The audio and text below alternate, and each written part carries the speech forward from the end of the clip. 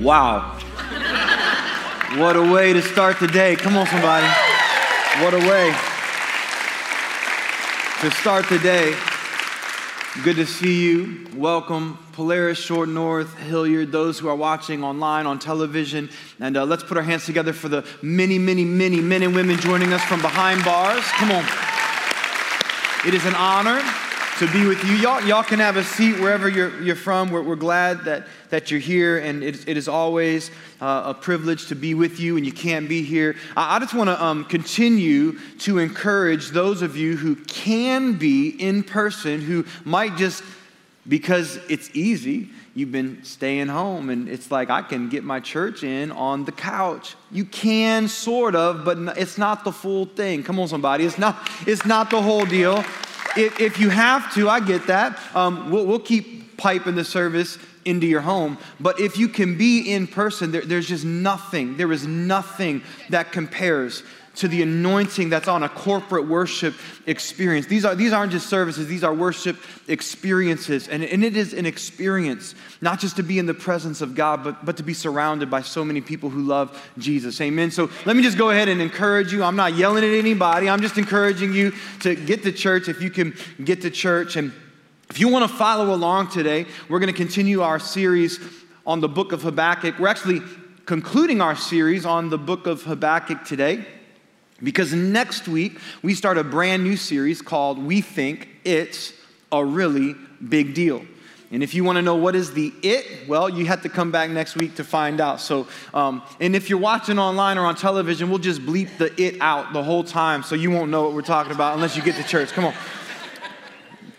I'm kidding, we won't do that, but we are excited to start a new series called We Think It's a Really Big Deal, and the it is a really big deal. Come back next week to find out what it is. We're going to be in Habakkuk chapter 3 today, so the book of Habakkuk, just about 10 pages to the left of the book of Matthew, if you want to find it in your Bible. Many people have never read this particular book. It's very short.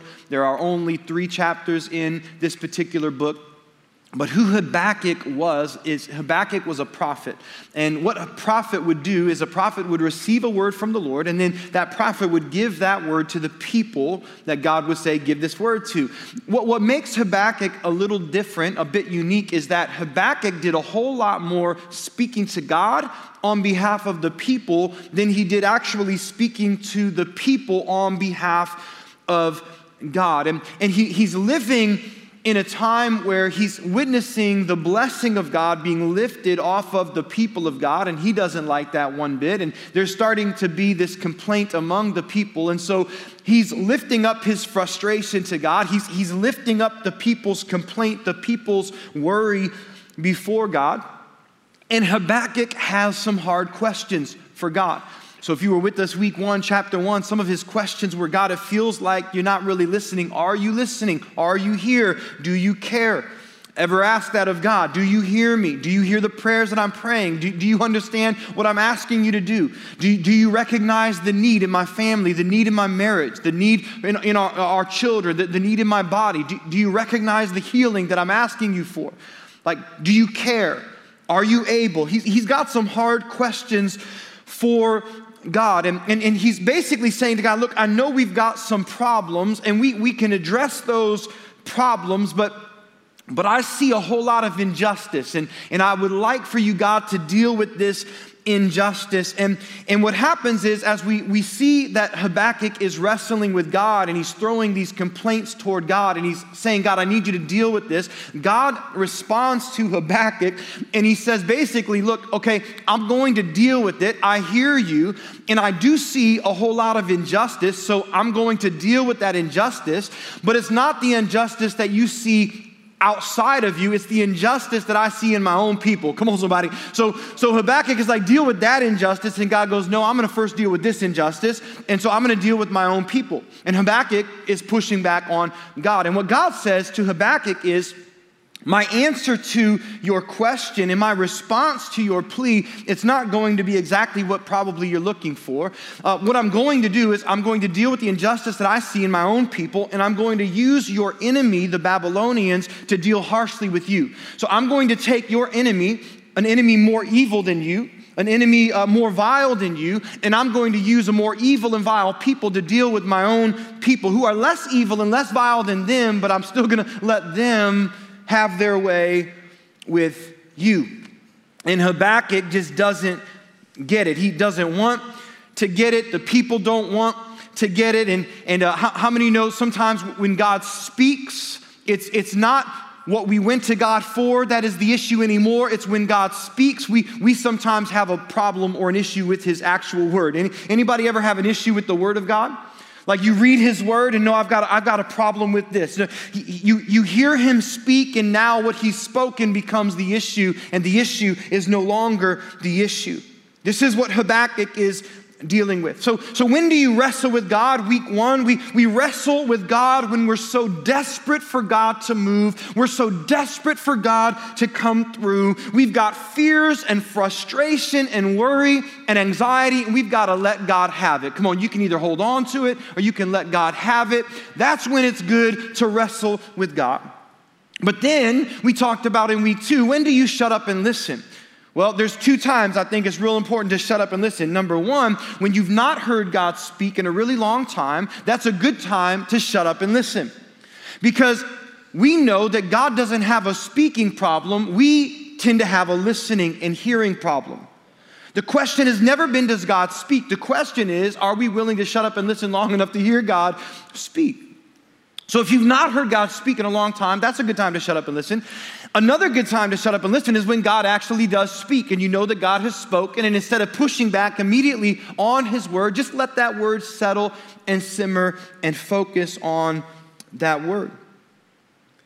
But what happens when you've wrestled with God, you've given him every prayer you know to pray, you've thrown every complaint you know to throw, you've given him all the worry and anxiety in your heart, you've taken time to shut up and listen, you've stilled yourself and you've quieted yourself in his presence. And whether or not God speaks to you in that moment, I believe he does speak. And if we just listen and still ourselves, he will speak to us. So maybe he spoke to you, but you just still not settled with that word. Or maybe you're still waiting for God to speak. And sometimes it's just like it's a test of our heart and our will and our resolve. You're waiting for God to speak. You're waiting for God to move. And you've been waiting for a really long time. And there's still no answer, and there's still no resolve, and there's still no restoration, and there's still no healing, there's still no miracle. What do you do then? I'm going to submit to you today that is when you worship God no matter what. When you've been waiting, when you've been pushing, when you've been wrestling, when you've been quiet, when you've been still, and still there's no resolve. I'm going to submit to you today that's when you worship God like you've never worshiped him before. Now, if this sounds impossible for you, because look, I know that oftentimes in life when we're in the wait, when we're in the struggle, when there's a whole lot of pain, when anxiety is just raging on the inside of us, it isn't my go-to response to worship. Like sometimes worship is a challenge in and of itself because we don't feel like worshiping. It's not our go-to response most of the time in life, especially when life gets tough. And so sometimes to worship God no matter what, that just sounds like an impossible thing to ask people to do. So let's look at what Habakkuk does in Habakkuk chapter 3. Because there is a lot that we can learn from Habakkuk's response in this passage. Because here's what he says to the Lord in verse 1, chapter 3. He says, Lord, I have heard of your fame. I have heard of your fame. Now, let me ask you a question. Is that past tense or present tense? Somebody give me the answer. Is he speaking past tense or present tense? Past tense. I have heard. Past tense. Then he says this, I stand in awe of your deeds. Is that past or present? Okay, so he's thinking past tense. I have heard of your deeds. I know the things that God you've done in our past. And while I'm thinking about what you've done, I'm now standing in awe of how great you are. So he's thinking past tense, but there's a present response. And what he says is, in the present, God, renew them in our day. Renew your past deeds in our day. In our time, make them, your past exploits, your past deeds, your past miracles known. Renew them in our day. If you're taking notes, the word renew in Hebrew, it's the word kaya or kaya, and it means to renew, to revive, or to restore. What he's saying is, and what he's doing is he's looking back and he's saying, Lord, what is now dead but was once alive, would you make live again? Come on, somebody. What is now weak but was once strong, would you make strong again? What is now sick but was once well, would you make well again? Revive us, O Lord. Restore us, O God. He's looking back. He's remembering. He sees the goodness and the greatness of God. And he's saying, I want that here now. I want what I've seen here now. I want what you've done here now. When I'm in a crisis of faith, and I'm all wrestled out, and I've been waiting and waiting and waiting on God for that appointed time, all the way back in chapter 1, the appointed time, which is most often not our time, but God's appointed time is always his perfect time. And I'm waiting on God's appointed time, and I'm not in a place to worship where worship feels natural. It doesn't seem to be my go-to response. It almost seems impossible to ask anybody to worship in a moment like this, a crisis of faith. What do we do to make worship possible? Number one, we remember what God has done. We look back, we remember. Now we know that he's remembering because he says, I remember, I'm looking back, I've seen, I've heard, I remember. But he goes on in the next few verses and he literally starts putting this spiritual discipline to practice. He says, God came from Teman, the Holy One from Mount Paran. And then there's that word Selah, which basically means pause, reflect, think about what I just said. Now, most of us, what does that even mean, right? Like, what does Mount Paran have to do with me and what I'm going through? Or what does it have to do with Habakkuk and what he's going through and the people, what they're going through? But understand that Mount Paran is where God led his people, having just led them out of slavery in Egypt. So after God leads them out of slavery, 400 years they've been enslaved. He parts the Red Sea so that his people can cross on dry ground and escape their enemy, only to allow his people to look back and watch God deal harshly with their enemy, drowning their enemy in the sea. Mount Paran is where God leads Moses and the people, having just delivered them. God is essentially saying to his people, look, I know you've been slaves for 400 years, but 400 years is enough. It's time for a new day. I am reviving you. Today's a new day. It's a fresh start for you. I'm restoring you to life again. And so what Habakkuk is doing is he's remembering that moment when God revived his people, and he's saying, just like God, you came through for us then, would you come through for us here now and again? And just the thought of that moment triggers faith inside of Habakkuk. God, you did it then, I know and I believe you'll do it again. And this faith is triggered because that's what remembering does. It triggers a response. But that's also why what we choose to remember really matters a lot. We don't leave what we remember to chance because we want to trigger our faith and not our fear.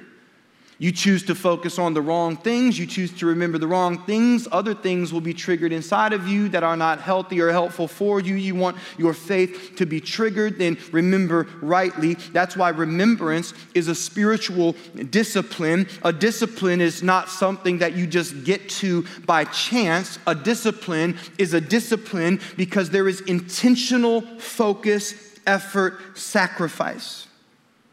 And the reason that remembrance is such an important spiritual discipline is, let me just give you three. Number one, God commands us to remember. He commands it.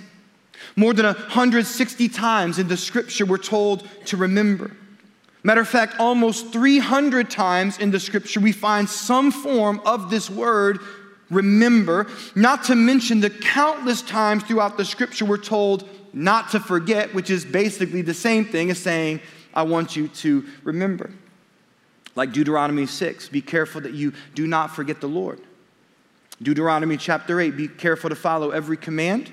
Remember how the Lord your God led you all the way in the desert and through the valley. Why? Because he's not just a mountaintop God. He is in the valley with you always kind of God. And we need to remember that. Remember how the Lord your God led you all the way through the desert. Come on, he didn't just lead you to the desert. He led you through the desert. He didn't just take you to the desert and drop you off and go spend time with his other kids. He was with you in the desert, in that hard moment. Psalm chapter 10, verse 12, do not forget the helpless, which is why, church, we have boots on the ground right now in Haiti. Come on, somebody. We have boots on the ground right now in Haiti. Anybody grateful to be a part of a church? To be a part of a church that listen, your giving already is making a difference in Haiti. We already have boots on the ground through our partners in Haiti. And so, some of you may not know this, but before this church was planted, before we even had a name for Rock City Church, we didn't know what we were going to call this. We called it the Columbus Church Project because we didn't know what the name was. And it was, I don't know if it was 09 or 10. I think it was 09. The big earthquake before this one happened in Haiti, and there was so much devastation, and we started hearing from some ministry partners of other churches that we were supporting at the time before we were even a church. We started hearing that there were churches that had collapsed, and there were churches that needed rebuilt, and we didn't have a whole lot of money in our Columbus Church Project account. And I remember looking at that account and saying to one of the people on our launch team, look, this isn't going to plant the church in Columbus. Like we're going to need a whole lot more than this to plant the church in Columbus. What I know now is that there's a church in Haiti who needs our help. And so we literally emptied our account to help rebuild and support missionaries and pastors in Haiti before we even moved to this city to plant this church. And I just tell you that to say that it has always been our heart to go to where the need is. And I think it's safe to say that even though we did empty our account then, God has been quite good to us since then, and we've not been lacking anything ever, because you can't outgive God. Amen. You're just not going to outgive him. That's why we're working with our partners right now in Afghanistan. And I want to say a few things about this, and this is what you call an official side note to a pastor's message, okay? Did you notice the shift? I'm just going to be unapologetic. This is a side note, okay? But it falls under this verse, right? Don't forget the helpless. So, few things about what's happening in Afghanistan. And I served in Afghanistan, so I've met these people. I see the need, and I feel a little bit maybe stronger connection than some of you might feel to the people of Afghanistan. But let me just say a few things about this. Number one, I think we would all agree it is an absolute disaster. That's what's happening in Afghanistan. It is a tragedy of epic proportions. And we can all be as angry as we want to be at the people who made this happen, right? We can be as angry as we want to be at the world. We can be as angry as we want to be at the situation, but that's not going to make a difference. That's not going to change anything, right? What's going to make a difference and what's going to change something is if we put our anger to action, if we turn our anger into action, because the Bible says when one part of the body suffers, every part suffers with it. And I hope you know this, that we have brothers and sisters in Christ right now who are suffering significantly right now. The church is suffering in Afghanistan right now. And so here's what you need to know, that there are two needs that we are responding to as a church. The first need is the need to evacuate as many people that are as high risk as possible. Like the high risk people, get as many people out as we can. And we have a partner on the ground right now with skilled operators and just the most incredible people who are doing everything they can to evacuate as many people as possible. And we're putting dollars to work to make this happen. So that's the first need, is there are people who need to get out. And I believe as a church, we need to respond to that need. And if we have brothers and sisters who need to get out, or children who need to get out, we need to provide whatever resource we can to help them get out. Amen?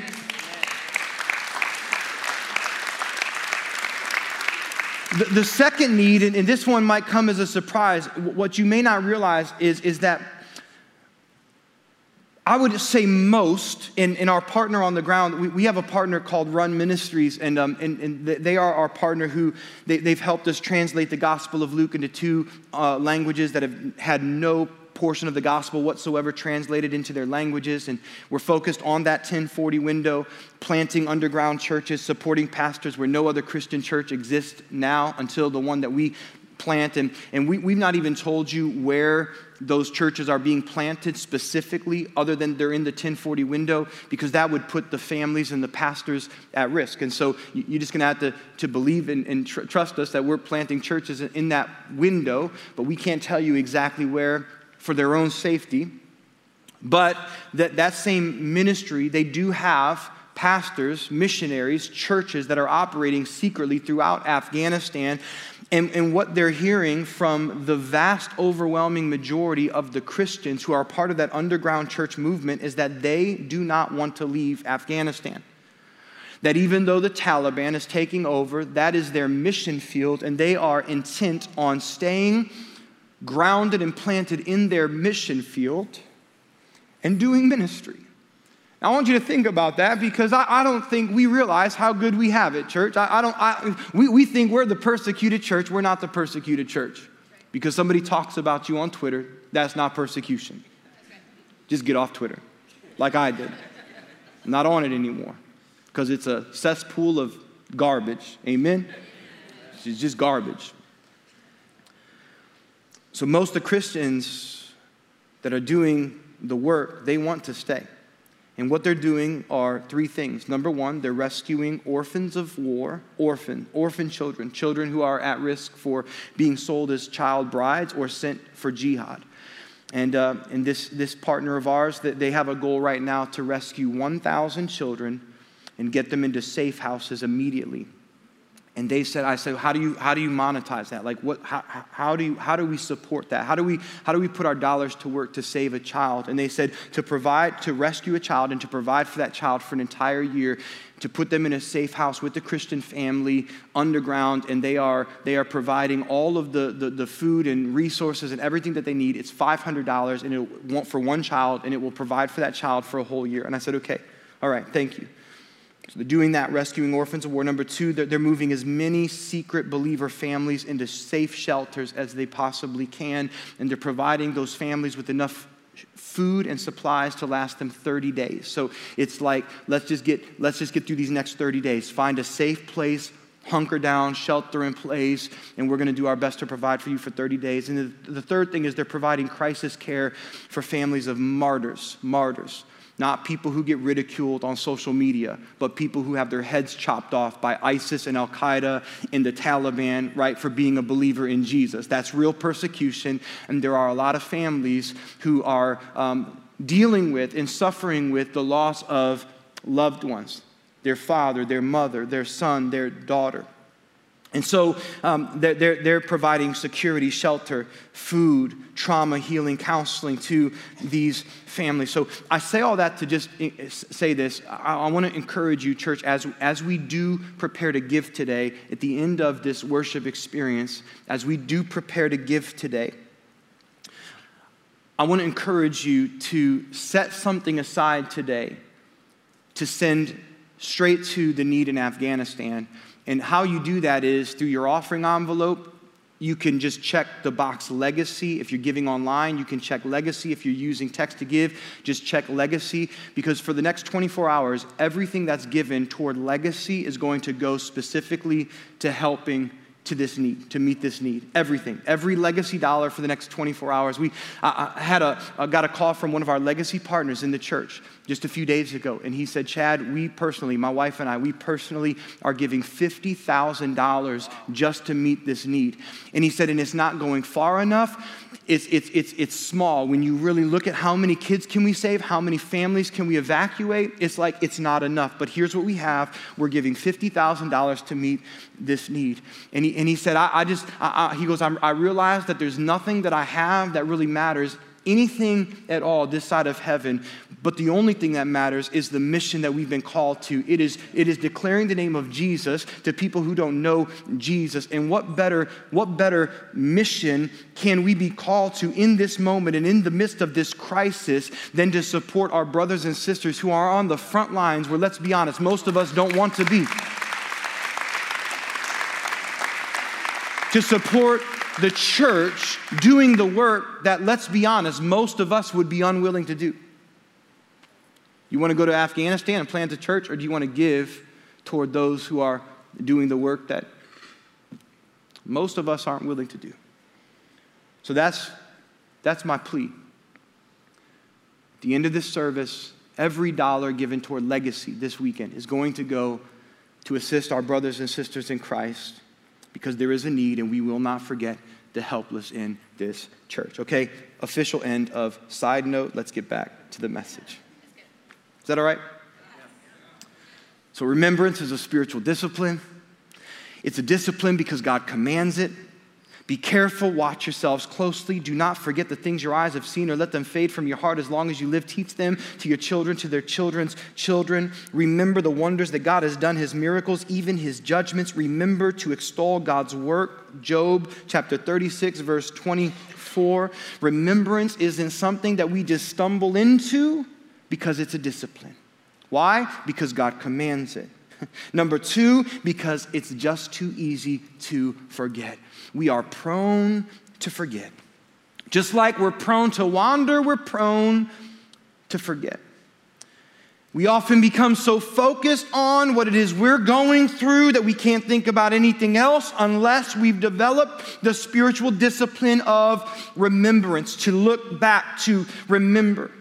Be careful not to forget the Lord your God, because it's easy to. God who brought you out of Egypt, out of the land of slavery. God who led you through the vast and dreadful wilderness. That thirsty, waterless land with its venomous snakes and scorpions. God who brought you water out of hard rock. I read that, and I'd never seen this before, but this week as I was reading this passage, I felt like the Holy Spirit said to me, hey, God who brings water out of hard rock, that's Rock City Church. Come on, somebody. That's Rock City. This is what we do. Because you can drink to your fill what the world has to offer you, and you'll be thirsty again and you'll still die. But if you drink from the well, the spring of the water of life, you'll never thirst again. You won't just live, you'll live forever. You drink what Jesus has to offer, you'll live forever. So we're not offering people what the world is offering people. We're offering people what only Jesus can offer people: salvation, eternal life, everlasting hope and peace and joy. Amen? Never runs out, never runs dry. He gave you manna to eat in the wilderness, something your ancestors never knew. And he did it to humble you and to test you so that in the end, it might go well with you. Do not forget what God has done. Now, some of you might be pushing back a little bit in your heart or in your mind, and you might say, Pastor Chad, I don't have anything to forget. I don't know how to remember because I can't remember a single time where God's been good to me. I can't forget anything good because I've not had anything good in my life. I'm not the recipient of God's good work. I can't remember a time where God's been good to me. And I would just say to you, if that's you, look, just because you've not seen his goodness, number one, doesn't mean he's not been good to you. It just means you haven't seen it yet. Amen. Maybe you don't know what to look for. Maybe you've been focused on the wrong thing. I don't know what it is, but just because you've not seen him at work doesn't mean he's not been at work. And I would even encourage you to sort of step into this, that if you don't have a day that you can look back and remember, how about you mark down this day? Because I have a sense in my heart that this day is going to be a day for you to remember, because God, by the power of his Holy Spirit, is about to do something in your life that you're never going to be able to deny it once you leave this space. I believe many of you will call on the name of Jesus for the first time in your life, and many for the first time in a long time, and you're going to sense his power and his presence in such a real and tangible way that if you have nothing to remember today. The fact that you're here tells me God's been good to you. The fact that there's still breath in your lungs tells me he's not done with you. You woke up today to live another day. God's not through with you yet. To be in God's presence here and now, it's not accidental. It is holy and providential. For I know the plans that I have for you, declares the Lord. Plans to prosper you and not to harm you. Plans to give you hope and a future. Then you will call on me and you will come and pray to me. Some of you for the first time today will do that in just a moment. And when you do, God says, I will listen to you. You will seek me and you will find me. When you seek me with all of your heart, I will be found by you, declares the Lord. Here's another tip. If you can't see the faithfulness of God in your own life, then look for the faithfulness of God in somebody else's life. Because if God can do it for them, he can do it for you. And if you can't see the faithfulness of God in somebody else's life, sitting here now, or in your family or one of your friends, then I would encourage you to read your Bible, because every word in this Bible is a word written for you. Every word, every promise, it's for you. And this book is the only book that when you read it, it reads you. And as you read it, the Holy Spirit stirs inside of you. This is the story of God's faithfulness, his provision, his plan. And what Habakkuk chooses to do is he chooses to remember. He says in verse 3, his glory covered the earth, his praise filled the earth. His splendor was like the sunrise. He stood and shook the earth. He looked, all he had to do was look, and he made the nations tremble, because that's how big and how good and how great God is. He starts to look at creation. He starts to look at what's been made by God. He says, you split the earth with rivers. The mountains saw you and writhed. Torrents of water swept by. The deep roared and lifted its waves on high. Sun and moon stood still in the heavens at the glint of your flying arrows, at the lightning of your flashing spear. He's saying, God, if you can set the sun, moon, and stars in place, you can surely take care of me. And you can, if you can set every galaxy to be, surely you can take care of me. That's what he's doing.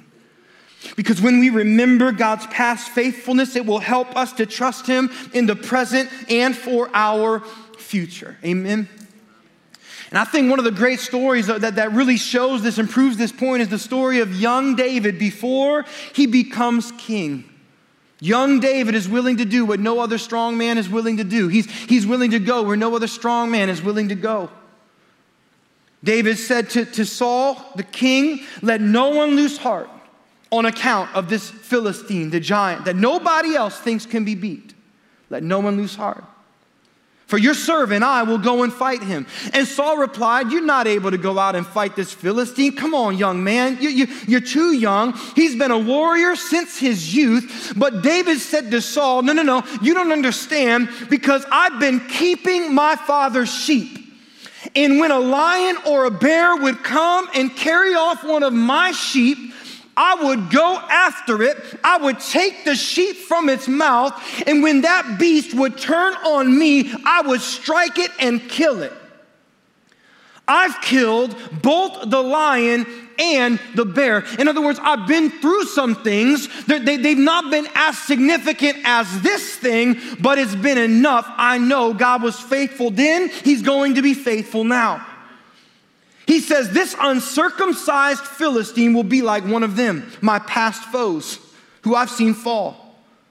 Because he has defiled the armies of the living God. The Lord who rescued me past from the paw of the lion, from the paw of the bear, will rescue me now in the present and future. He's speaking present and future. From the hand of this Philistine. And Saul said to David, go and may the Lord be with you.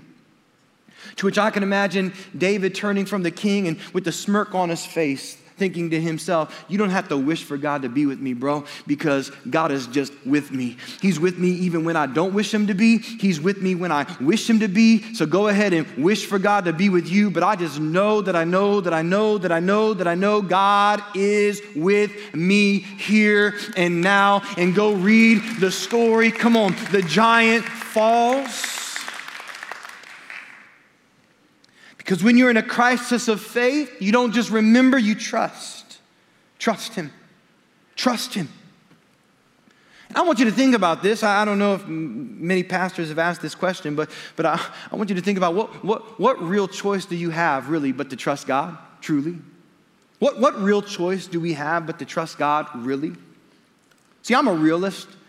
And I know, maybe somebody might push back on that and say, you're not a realist, you're a pastor, you're a person of faith. But I would say a person of faith is a realist.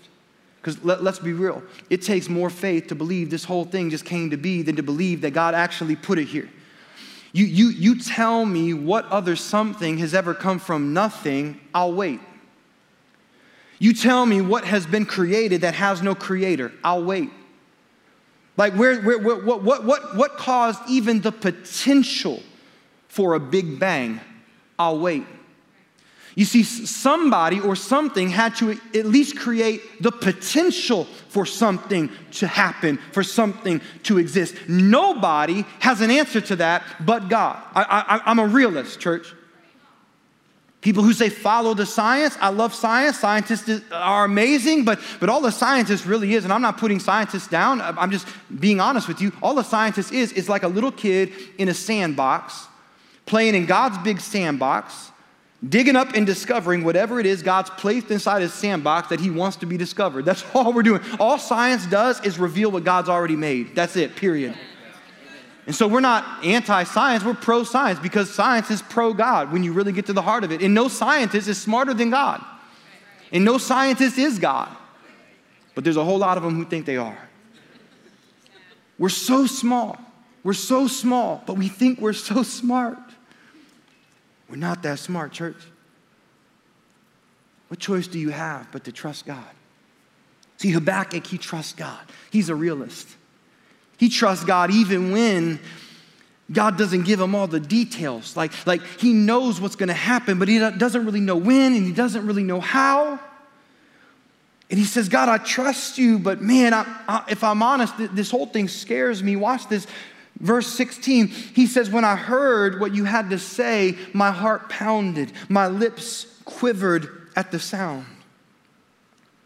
You're saying you're going to use our enemy to deal harshly with us. What does that mean? Are we all going to die? Am I going to die? Are we going to suffer? Like, what's going to happen? God, you're giving me part of it. You're not giving me all of it. I don't see all the details. I might not ever see all the details. He said, decay crept into my bones. My legs trembled. I could barely walk. Then he says this, yet I wait patiently for the day, for your word to be fulfilled, a word that I don't understand, a word that I wish you hadn't spoken, a word that doesn't make any bit of sense to me right now. And then he goes on, he says, though the fig tree does not bud, though there are no grapes on the vines, though the olive crop fails and the fields produce no fruit and food, in other words, my situation's not getting better, it's getting worse. And I've got more reason to worry than ever. Though there are no sheep in the pen and no cattle in the stalls, yet I will rejoice. What he's saying is, when I've got more reason to worry, I've got more reason to worship. When I've got overwhelming reason to worry, that's an overwhelming opportunity to worship. When I'm overwhelmed by worry, that is the best opportunity that I have to worship. I will rejoice in the Lord. I will be joyful in God, my Savior. I'm going to worship no matter what. No matter what my crisis of faith, no matter how bad my faith is being shaken, I'm going to worship. Why? Because worship blesses God. But come on, somebody, worship blesses God, but it fills me. It's an uneven exchange when you worship. Because when you worship, you're emptying out what's inside of you to the Lord, but He's filling you. You're emptying out what's inside of you only to be filled with the grace and the joy and the provision and the peace and the power and the Spirit of God. He says, I inhabit the praise of my people. I love it when my people praise me. I love it when I'm worshiped by my people. And I just want to encourage you today that if you need strength in your body, would you worship Him? If you need an answer, would you worship Him? If you're waiting on a miracle, would you just worship Him while you wait on the miracle? Would you worship Him not for the answer and not for the miracle, but would you worship Him because He's simply worthy of our worship? Would you worship Him because there's no God like our God? Would you worship Him because He's worth it and He loves you and you love Him no matter what you're going through? Would you worship Him? Worship Him. It's called having a Habakkuk chapter 3 kind of faith, where you can worship no matter what, but you can't have a chapter 3 kind of faith if you're not willing to have a chapter 1 kind of moment of wrestling with the Lord. And if you're not willing to endure a chapter 2 kind of wait where even His word doesn't make a whole lot of sense to you. A chapter 3 kind of worship, a chapter 3 kind of faith, a chapter 3 kind of relationship with the Lord where you can get to James chapter 1 and you can read these words and you don't want to push back at all. It just says, consider it pure joy whenever you face trials of many kinds, because you know that the testing of your faith produces something good in you, perseverance. So let perseverance finish its work, so that you may be mature and complete and not lack anything. Blessed is the one who perseveres under trial, because having stood the test of time, that person will receive the crown of life that the Lord has promised to those who love Him. That the Lord Jesus has promised. Jesus who considered it pure joy, for the joy set before Him. The Bible says for the joy set before Him, Jesus endured the cross. Why would Jesus endure the cross? He endured the cross so that you and I would never have to. That's why it says, let us fix our eyes on Jesus, the author and the perfecter of our faith, who for the joy set before Him endured the cross, despising His shame, and He sat down at the right hand of the throne of God. Jesus, He who knew no sin, who willingly became sin so that you and I might become the righteousness of God, so that Romans 10:13 could be spoken over you. Everyone who calls on the name of Jesus will be saved. Jesus, who tells us to remember this very moment when He had given thanks, He broke the bread and He said, this is my body given for you. Every time you take this bread, take it and eat it and do it in remembrance of what I've done. After supper, He took the cup and He said, this cup is the new covenant in my blood. When you drink the cup, drink it and do so in remembrance of me and what I've done. So what we're going to do today is we're going to remember and we're going to worship. I hope you're ready to remember and to worship. And I'm actually going to ask everybody, we're going to do this together, but we're going to do it in our own way and in our own time. So what we're going to do is we're going to play a song for you, just like we did last week. We're going to play a song for you. It's a new song, and I just feel like this is a holy moment. The songs that God's been giving our team, they just fit, and we didn't plan to share this weekend, but when I started to study this word, I felt like we needed to. So I'm going to just want you to prepare for this moment of reflection.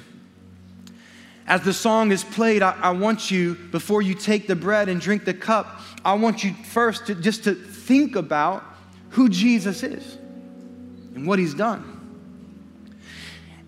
And I want you to thank him for his presence in your life. I want you to thank him for his presence with you here now. And then at some point as this song is played on your own, I want you to take that bread and I want you to just say, thank you, Jesus, for dying on a cross for me. And I want you to eat it in remembrance of him. And then take that cup and say, Jesus, I know what this represents, your blood poured out for me on the cross. Thank you for giving your life for me so that I could be alive today. And I want you to drink it in remembrance of him. And if you're in need today, and if you are waiting on a miracle, you're waiting on a word, you're waiting on an answer, I want you to thank him for the miracle, for the answer before it comes. Just thank him because he's good. If you're here today and you've never received the most incredible gift, the gift of salvation, I want to invite you to receive that now. If you just close your eyes right here, wherever you're at, just close your eyes and say, Jesus, I need you. Forgive me of my sin. Cleanse me from the inside out. I trust you as Lord and Savior of my life. And I commit to follow you all the days of my life. In Jesus' name. Everybody said, amen. Let's take a moment to remember and to worship. You are good, you are faithful, even when I don't see. You are good, you are faithful, in spite of every part of me. 'Cause even when I'm down in the valley, that your spirit surrounds me. 'Cause even when I'm down in the valley, I know that your spirit surrounds me. Surely now my God is near, and it is well because he sees. Peace for every fear. Surely now you surround me. When I'm lost, when I'm weary, you leave it all to find me again.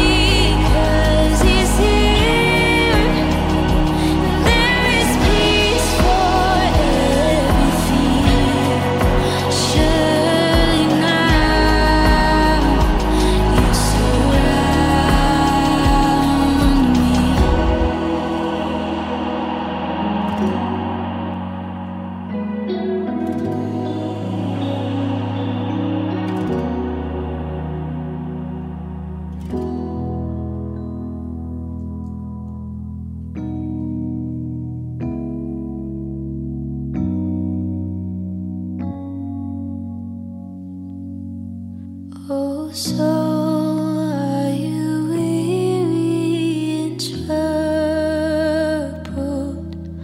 No light in the darkness you see. There's light for a look at the Savior, and life more abundant and free. So turn your eyes upon Jesus, look for